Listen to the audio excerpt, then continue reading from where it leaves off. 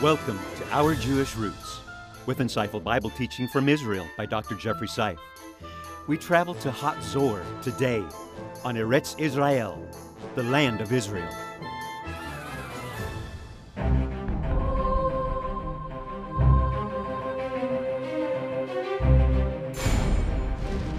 Look to the north, the south, the east, the west.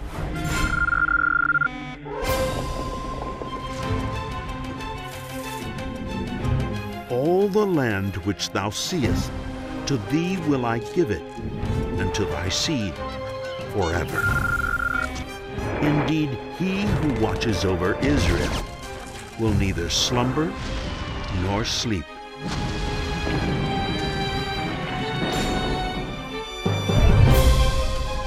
Eretz, Israel.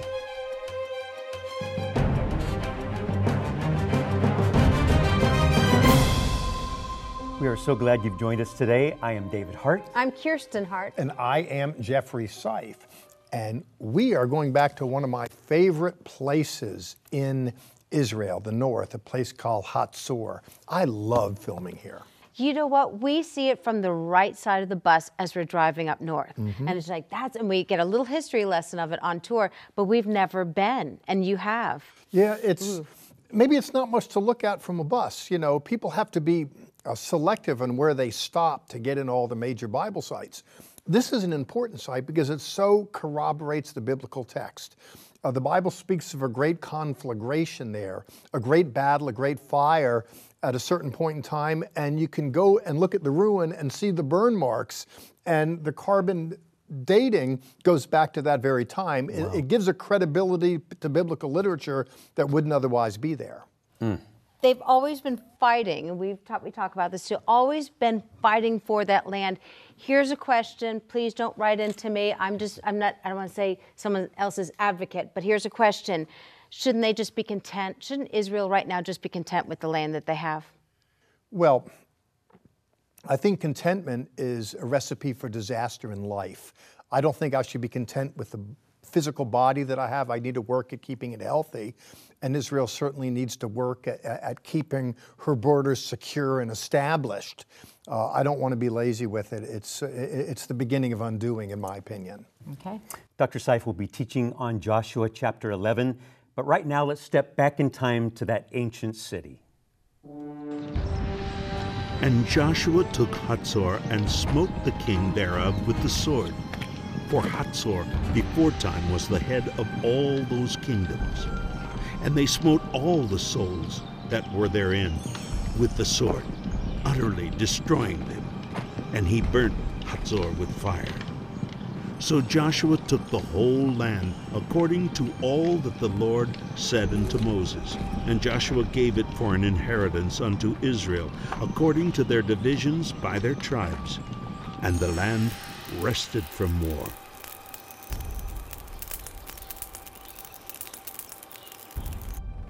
I can almost hear the sound of trampling boots, sword against sword, as a great conflagration took place in northern Israel, a place that we're etching our way towards step by step by step. Come with me now. We're looking at yesterday, let's visit it today, the Battle of Hazor.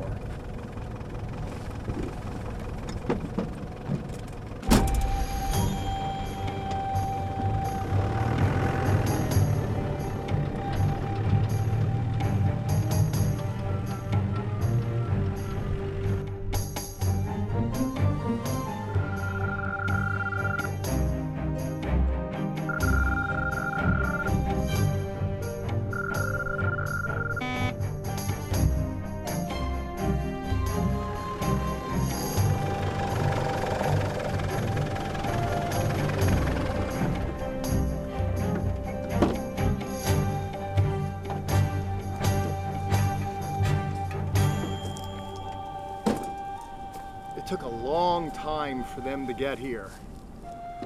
On the way, there were various battles with Transjordanian kings. There was the famous Battle of Jericho.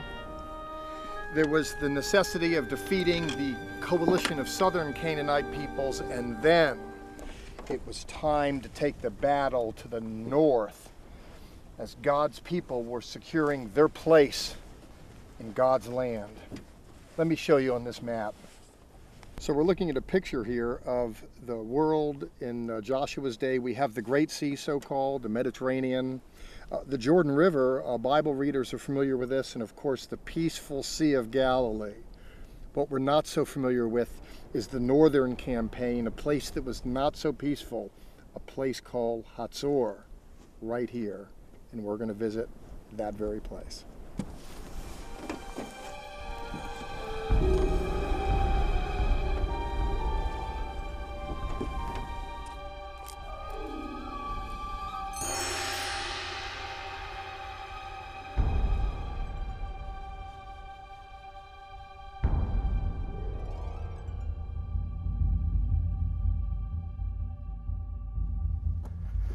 The southern campaign had gone remarkably well, much to the chagrin of the locals.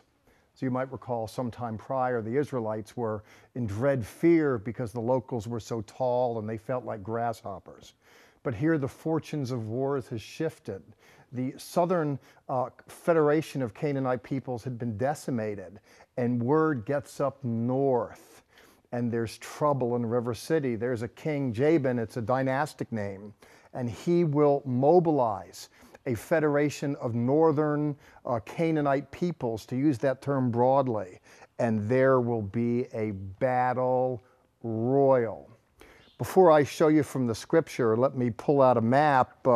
It's not your modern garden variety map, but something that might have been used, akin to what had been used by the locals when they fought here many, many, many years ago.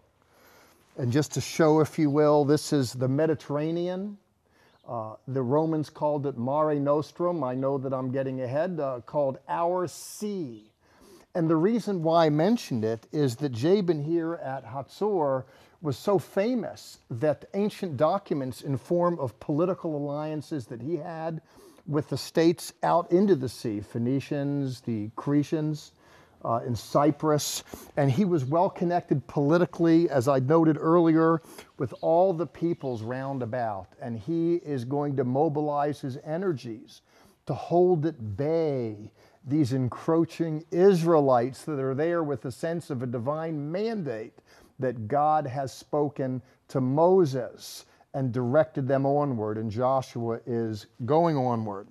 We're going to hear from Amnon Ben-Tsur, professor, Hebrew University, who's going to talk a little bit about Hazor, and then I want to talk a little about the tribal area round about, and then open up the Bible to consider the story. We have a huge destruction of the Canaanite city. Wherever we dig, whether it is on the Acropolis, whether it is in the lower city, the Canaanite period ends with a huge destruction, sometimes more than 1 meter of debris, ashes, wood, bricks, fallen bricks, mutilated statues, and the like, which indicate, first of all, that the disaster was human-made. It's no earthquake, because no earthquake will mutilate the statues in a systematic way. So it was man-made, and by now we can narrow it down to about the middle of the 13th century BC. If we're talking about biblical sites, Hazor is the #1 site. There is no other which can even get close, because if you're talking just about the period which we have, you want the Canaanites, you have them. You want the destruction of Joshua, you have. You want Judges, you have. You want Solomon, you have. You want Jeroboam, you have. You want Ahab, you have. You want Pekah, you have. You can show, you can have the debate at Hazor. You can show this is the gate which, according to the Bible, was built by Solomon in the time of Solomon. Now you tell me it was not, let's argue about it. You see what I mean? But there's no other site which has that many strata which are somehow related to the biblical narrative.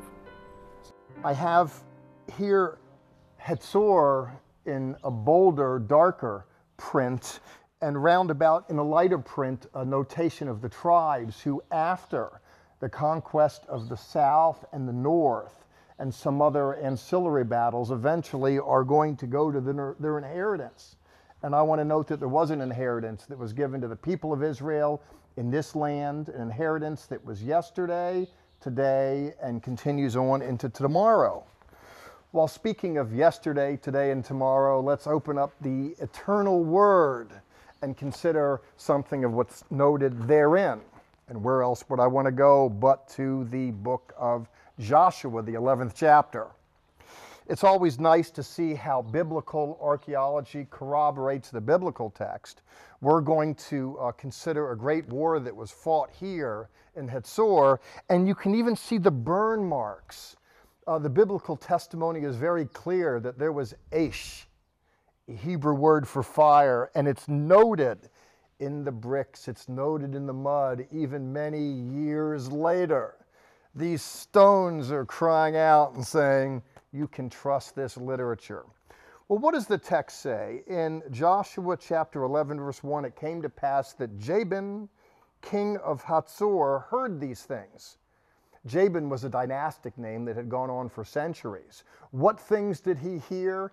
He heard about the Israelite conquest of the south. And he was not a happy camper.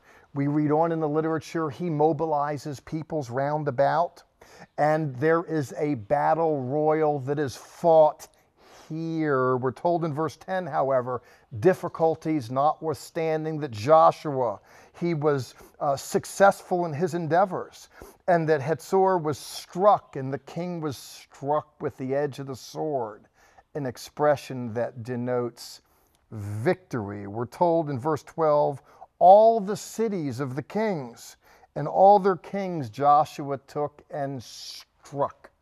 Again, a battle royal, a battle that went to the Hebrews.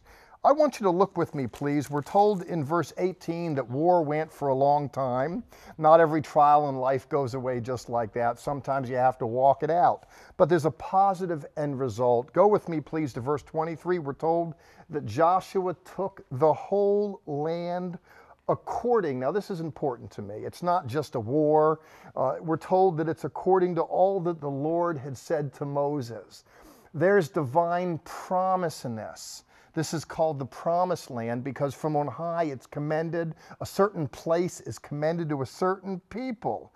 We're told because the Lord said to Moses, and Joshua gave it as an inheritance to Israel according to their divisions. What do we note from the biblical text? We note that there was a battle royal that raged, and we know that it went to Israel. And it wasn't just the good fortunes of war, but rather it's God himself leading a particular people to a particular place to accomplish his particular purposes.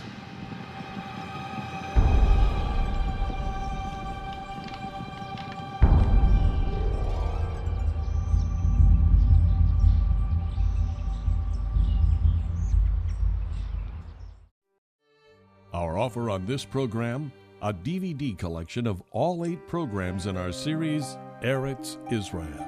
Take a backroads journey with Dr. Jeffrey Seif through the Holy Land.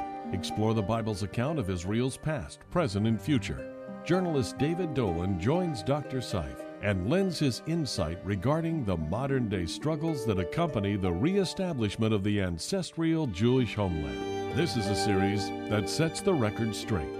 The biblical and historical account of the land of Israel.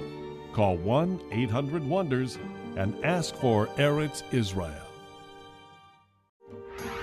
Join us right now for additional content that is only available on our social media sites, Facebook, YouTube, and Twitter.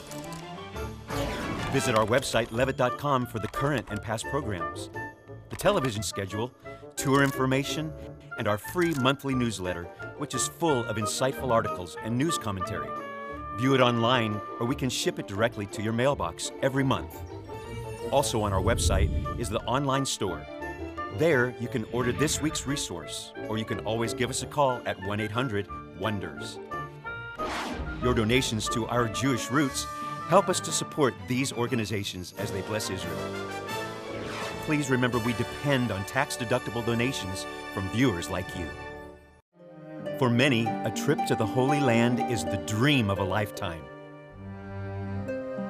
The Bible truly comes alive as you see the sites where so many biblical events happened. Come on a Zola tour to see Israel in Petra. See the land of the Bible for yourself. Contact us to reserve your dream of a lifetime. Many of the sites you see in this series, we take you there on our tour, both in the fall and the spring. Some great places. One that we're talking about today. Right. At the beginning of our program, Jeff was at Hazor, the ancient city, and we passed by that. Here's the thing. Not every tour that goes to the Holy Land goes to northern Israel. Lots of times they'll stop at the Sea of Galilee and then go down to Jerusalem. We take you way up north, and the Jordan River Valley is gorgeous and lush. We would love for you to go with us. Yes, and we like to take you to places where you normally wouldn't go, even on a trip to Israel. Much as in this program, we like to take you to places intellectually, emotionally, spiritually, and visually, which you wouldn't otherwise go to. And we hope you find it enriching, that it contributes to your walk with the Lord and your understanding of biblical history.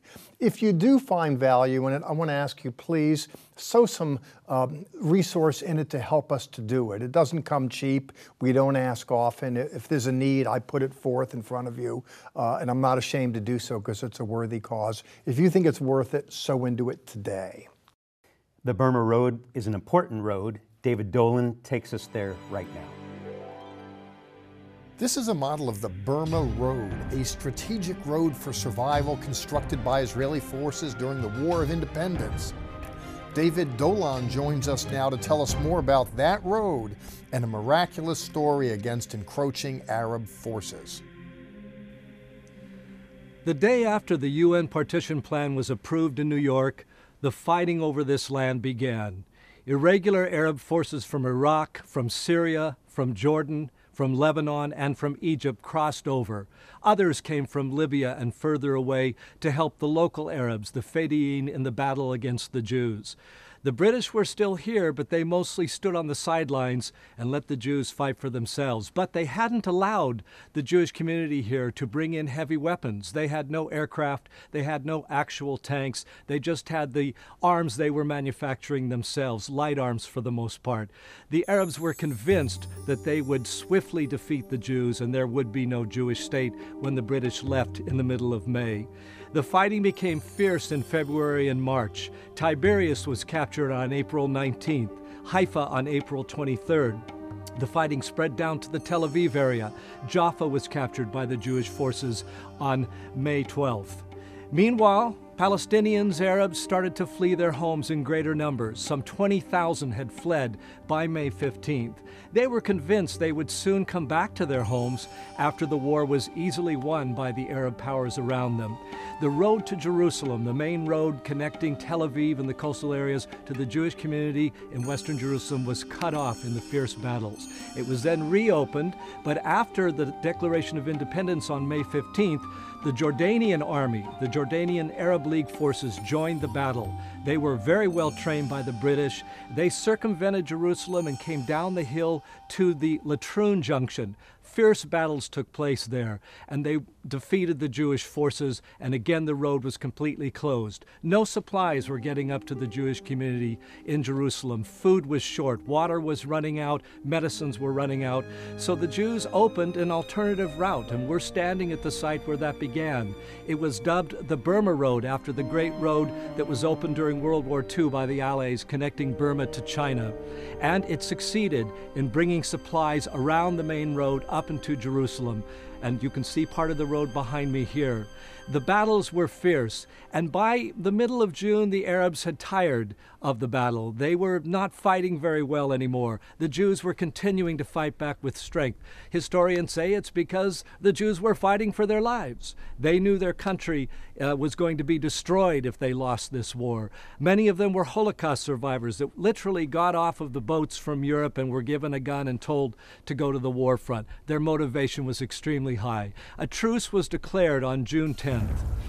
During this period of fighting, another 200,000 to 300,000 Palestinians had fled their homes. Most of them didn't go to other countries, though. They went to the areas that the partition plan designated for a Jewish state. They went to family homes in Judea and Samaria. They went to homes in the Gaza Strip and other areas. But about a third went to Jordan and to Lebanon and to Syria and other places. Fighting resumed on July 8th and lasted till July 18th. Another 20,000 to 30,000 Arabs fled their homes during this time. And this was the only time that the Israeli forces deliberately evacuated some of the Arabs from their homes. That was in two towns, Ramleh and Lida, right next to the vital Ben Gurion airport, the only airport in the country at that time. There was another ceasefire, as I said, in July, and that lasted until mid-October when fighting began again. And during this time, this third period of fighting, the Jews succeeded in reopening the road from Tel Aviv to Jerusalem, and this Burma bypass was no longer so essential. More Palestinians fled their homes during this time. The UN said that the total Palestinian refugee flight was 726,000. The Israelis said it was more like 600,000 since, as I said, many had gone back to family homes, hadn't really become refugees at all. The Arabs put the number at over 1 million. 6,372 Jews lost their lives during this war, by far the greatest death toll in any of Israel's wars. 1% of the population, 2,400 of those were civilians.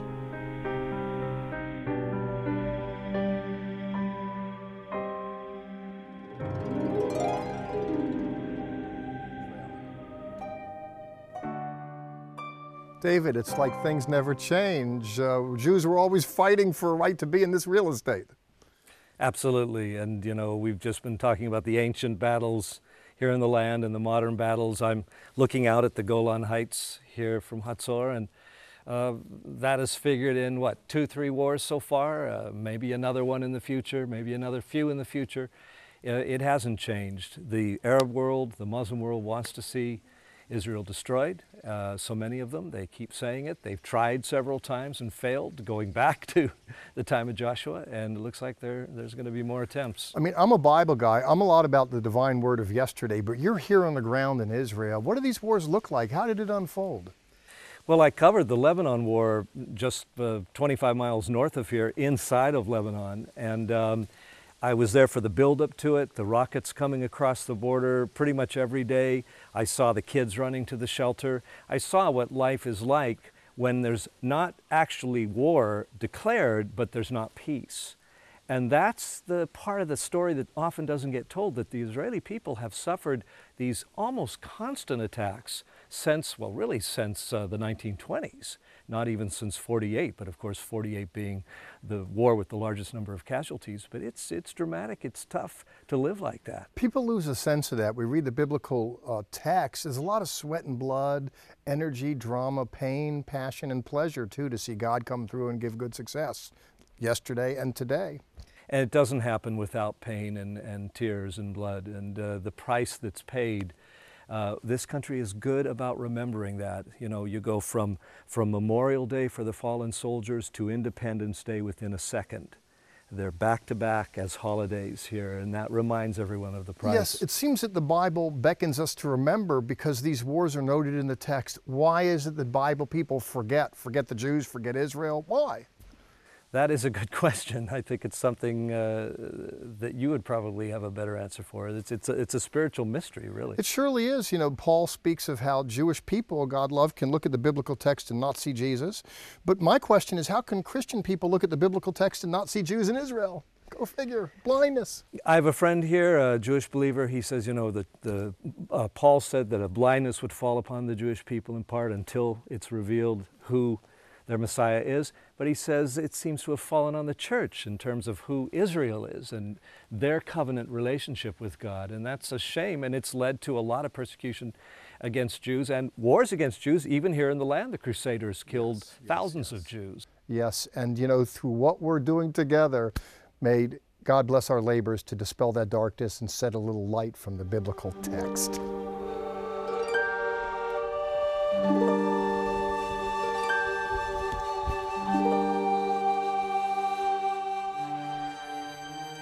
I think the whole theme for today's program has been about fighting for real estate in Israel, past and present, future. Yes, well, I look at all of life as a struggle, to tell you the truth. You know, there's a reason why Paul encourages believers to fight the good fight of the faith. And armed as I am with that attitude, it makes me more robust in response to the troubles of the day. But never mind my own personal orientation. It is true, you look at it, Jews are forever picked on, friends are few, foes are many, and we have to, you know, fight and press on to get on with it. It's kind of interesting because there's the blessing of this gift of land, but there's been a great price since the day God said to Abraham, this will be yours and for your generations. It's like it's a constant battle. Yes, and I think for believers too, I've said that if God's got a call in your life, hell has an assignment against you. It's true with real estate. If there's anything to be said for spiritual warfare and an enemy of the soul, an adversary to what God is all about and who He's all about, if all that's at play in human experience behind the scenes, one should expect a struggle. But helpfully, it's good to know there are godly people that step up into the gap to push the ball forward, whether that's for the fight of the modern nation state of Israel, whether it's for this Jewish-related ministry. God bless our friends. Here's a quick question.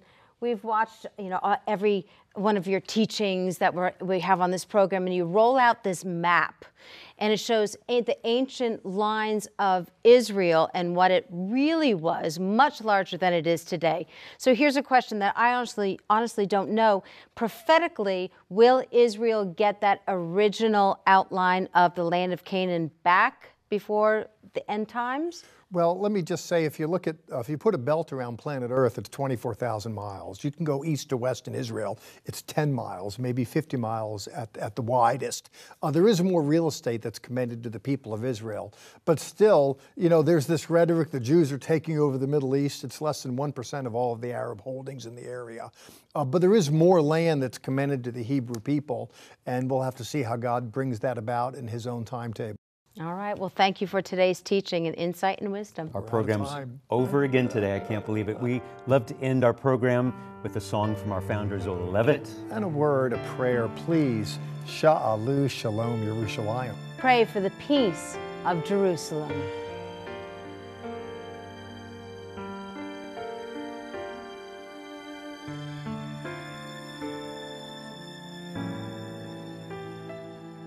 Yeshua, return unto our Father. Yeshua, return to us alone. Yeshua, return unto Israel. Yeshua, return unto your own. Yeshua, return unto Israel. Yeshua, return unto your